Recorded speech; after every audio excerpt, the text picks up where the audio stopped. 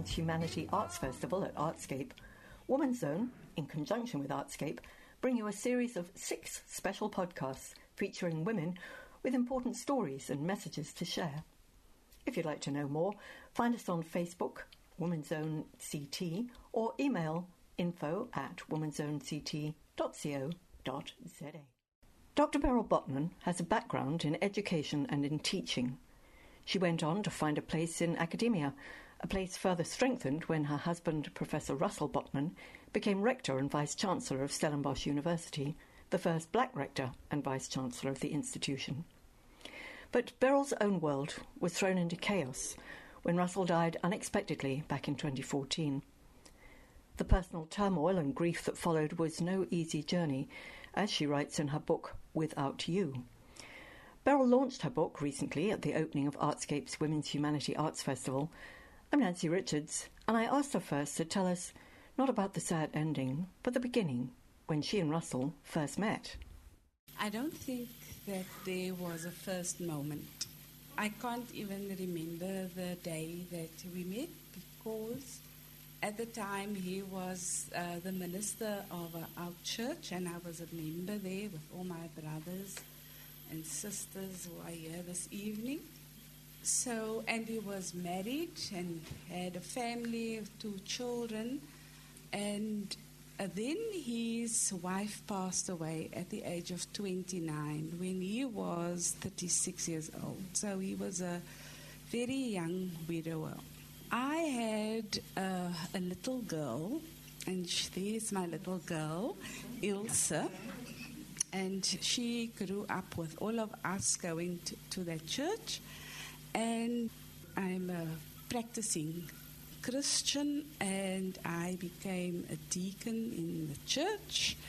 And that is where and how Russell and I got to know each other, sharing spaces in the hard 1980s, about issues in our communities, about death and dying, of danger, in our church and church council meetings, being involved in our communities, and we connected on those issues.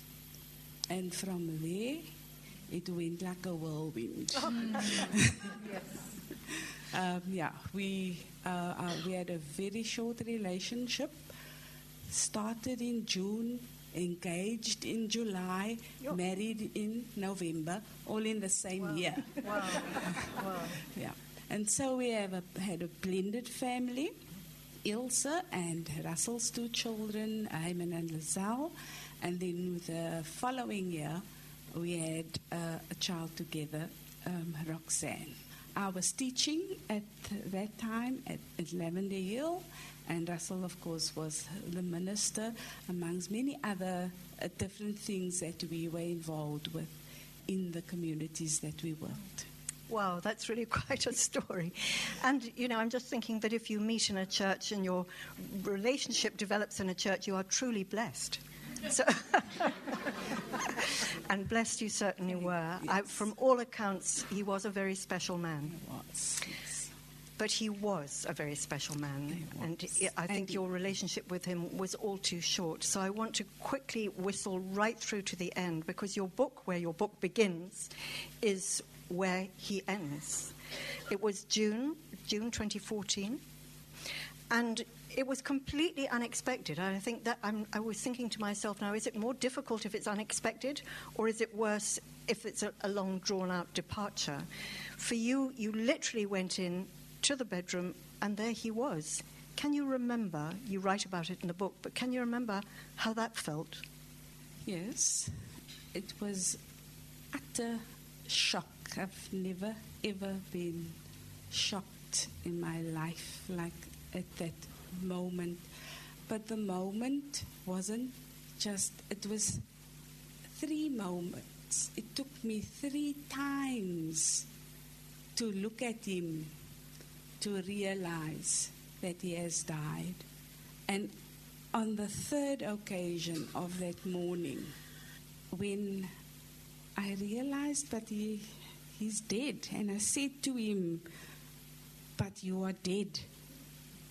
And I can't say I didn't know how I felt. I think it was just utter shock.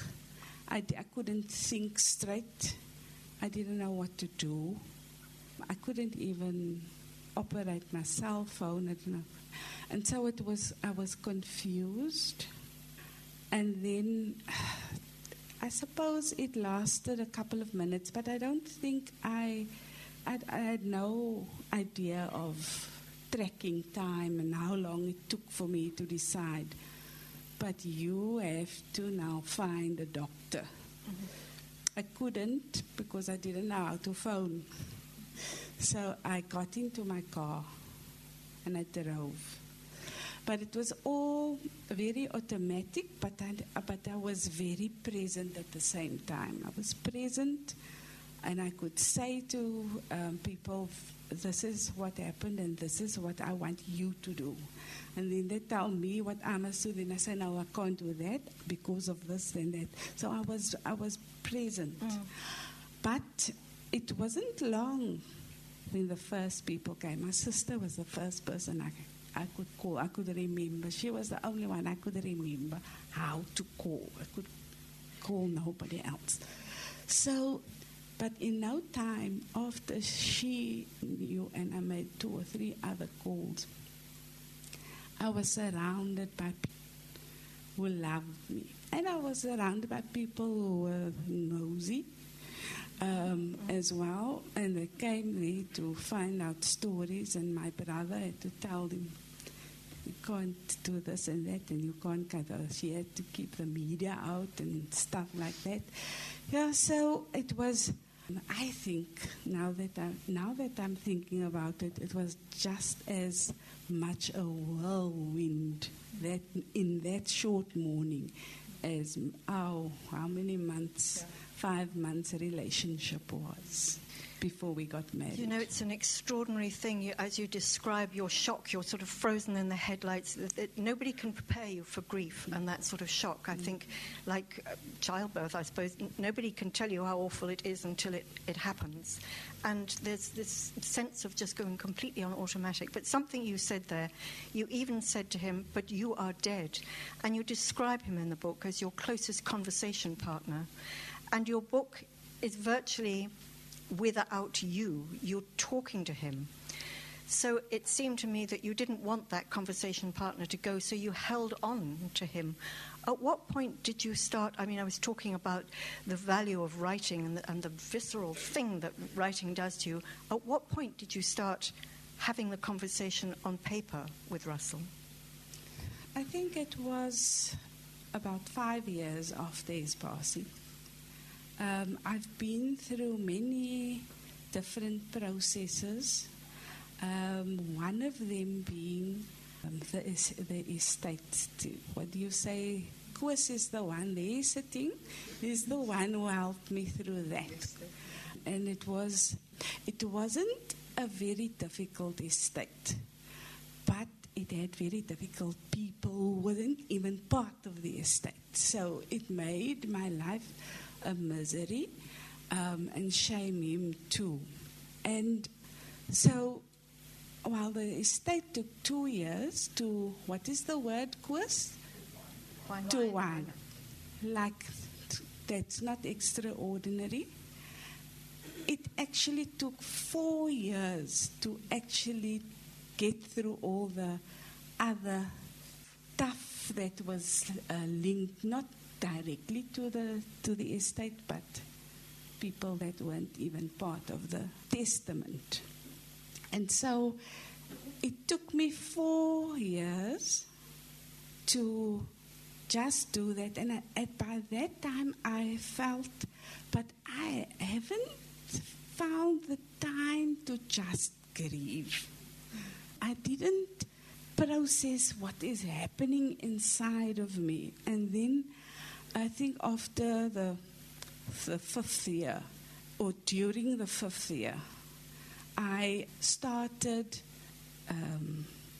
I have just completed a session with the Free State University, with postdoc starting to write academic articles, and I've been through a court case, ended up in High Court.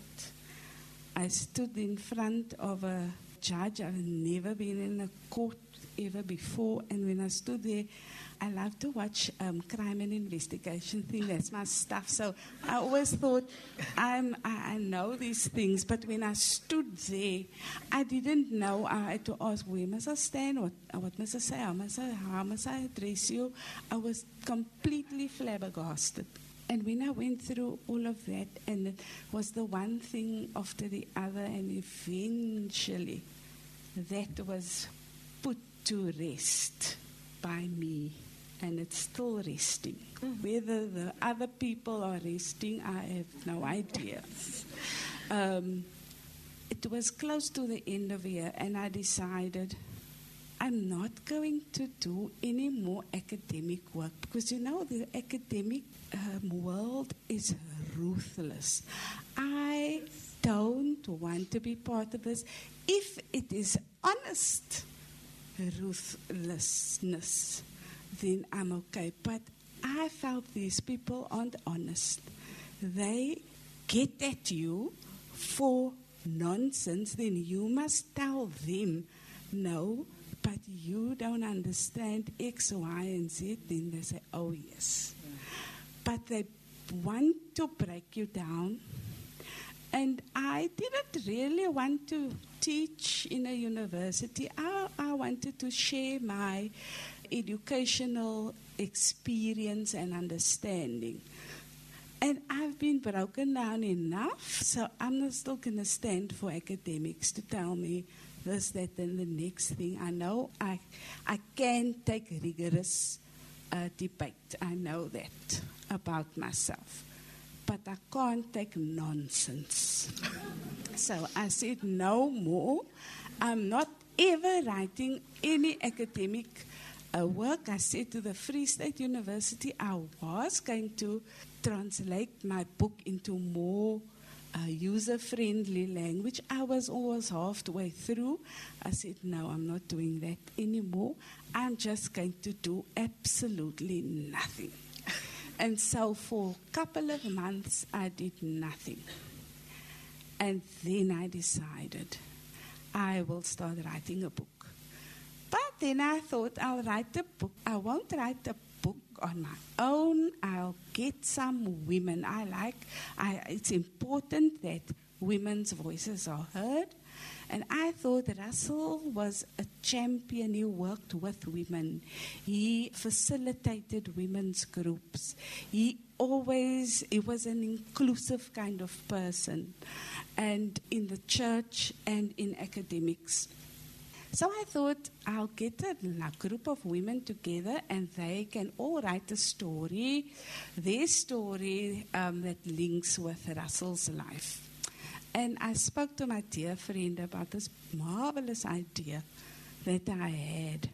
And she's sitting right here, and she says, that's a nice idea, but enough about Russell. Write about yourself. I said, And I left that thought, and I let it mull, and I let it I don't think, what do I have to say about myself? What do I have to write about myself? So let's just leave it. And then the Christmas of that year, Roxanne, my daughter, who lives in London, and her, at the time, partner, was now a wife, sent me the book by Becoming by Michelle Obama. And I read that story. When I was done, I thought, I can also tell my story. And that's when it started. Then I decided, right, Beryl, you are an educationist. You think you can write your story. What story are you going to write? You've never written a book. You have never written about yourself outside of your academic biographical referencing of your work. You will have to go and learn. And so I did. I went and I signed up for a writer's course. I first thought, let's do something exotic and go to Italy and to attend a writer's course there. Then I thought, stay at home. And then acquaintance of Marlene's actually pointed me to a woman who comes from America, and she comes and does a course every year in South Africa. And so I thought, okay, I'll be home and I'll have an international experience. And that's exactly what I had. Was in our group there were about 20 of us from all over the world and all over South Africa. There were only about 4 or 5 of us from Cape Town. And so that was a wonderful experience. And all of us were at different stages of our writing processes. Some have completed their books and just needed some rethinking of some were midway. And so I had no idea actually of what story it is that I want to tell. So I went there and I thought, this is where I'm going to plan this story. So my initial plan was that I will write about the first 5 years, because that's where I was at the time. I'll write about the first 5 years after Russell has passed. Because if it's my story, that is where I think I must start. Because I must take 5 years, because I must at least have a book's worth of things to say, I thought. And then I started writing, and the course facilitator suggested that you choose the length of the book. She says that is more comfortable for readers is 80 to 90,000 words. And so I started writing, and for months, every day, till weekday, every day, I have 5,000 words for the week to write, and I only write on weekends if I didn't reach my target. And so every day I was at it. But of course the planning after that initial week, that also took about a month or two, getting all my sources together. And my cell phone was a wonderful source, the photographs on it. All the newspaper clippings that I kept all the cards and the flower bouquet cards. They were all in a box. Ilse initially started, during that week after his passing, I said, cut out the newspaper clippings. She started that, so we had a box, and then when she left, I continued. So I had a lot of resources. And so I started writing, and then when I reached 83,000 words, I thought, now I was very close to 90. That was the end of year 1. Oh. And so I decided that will be the book. Well, I'm going to stop you there because we only have a few more minutes. And how was that story? So if you're thinking of writing a book, just know that there's quite a process that is so interesting, because I had the feeling of it being very spontaneous. It felt like you'd kept your diary. And it's so interesting to hear about all the resources and all the things that you talk about, because as I was reading it, you talk about all the different press cuttings and this person making a speech and that. And I thought, you must have kept a diary. It's absolutely phenomenal. And despite you having been frozen in the headlights with shock, obviously, all the things that you were feeling, you felt them very deeply. So they've stayed with you. And as soon as you started churning it up and looking for it, back it all came. Because we only have a little bit of time left, I just want to ask you, and for the wife of the rector of Stellenbosch University, that academics are ruthless, I think we should erase that, because I think that's quite interesting. But I think one of the things that I did get from the book is the impact of other people. And the thing about other people is that they can be wonderful and they can be awful. And when somebody dies who's close to you, you are dealing with that. But then you have to deal with other people's grief as well. If you had any advice for anybody in a similar situation, and I highly recommend, I don't wish for any of you to have people close to you who are about to die, but it's really worth reading just to see what it feels like. All the things you had to go through, Russell's legacy, you had to go to Scotland, receive awards, it was Russell this and Russell that, and you still had your own things to deal with, but you had everybody else's grief. How did you deal with that? What sort of mask did you put on that you were able to deal with it? I don't exactly know how to answer that. It's not something that I rationalized. I think how I dealt with it is, and I did have to do quite a lot of that. People coming to me and I have to soothe their souls. And I have to remind them of their worth. And I have to remind them of how valuable they were in Russell's life. It wasn't difficult to do because the person is right here and the person is grieving. And I know the relationship. And so I am a spiritual person. I rely heavily on my faith, and I think I got strength beyond what I understand or thought I had to carry myself. And there was never a time. There are people who grieve and they can do that in isolation. I could never be on my own and send people away and say, I can't see you now. When they come, they are there. And it's not that I couldn't, I didn't want to. Because at the same time that I see their grief, I see their sorrow, and I try to comfort them, I found comfort because it means that the loss that we share is a valuable loss. And for me to have been part of Russell's life, and for me to be in the very privileged position as the person that he loved the closest with, gave me the strength to be open to others who were grieving about him. And there were many people grieving about Russell and are still grieving about him. As I suspect you might be as well, and you do talk about the many times that you took to your bedroom for sanctuary just so that you could grieve alone. It's taken a long time to do this. And my very last question would be, did it help?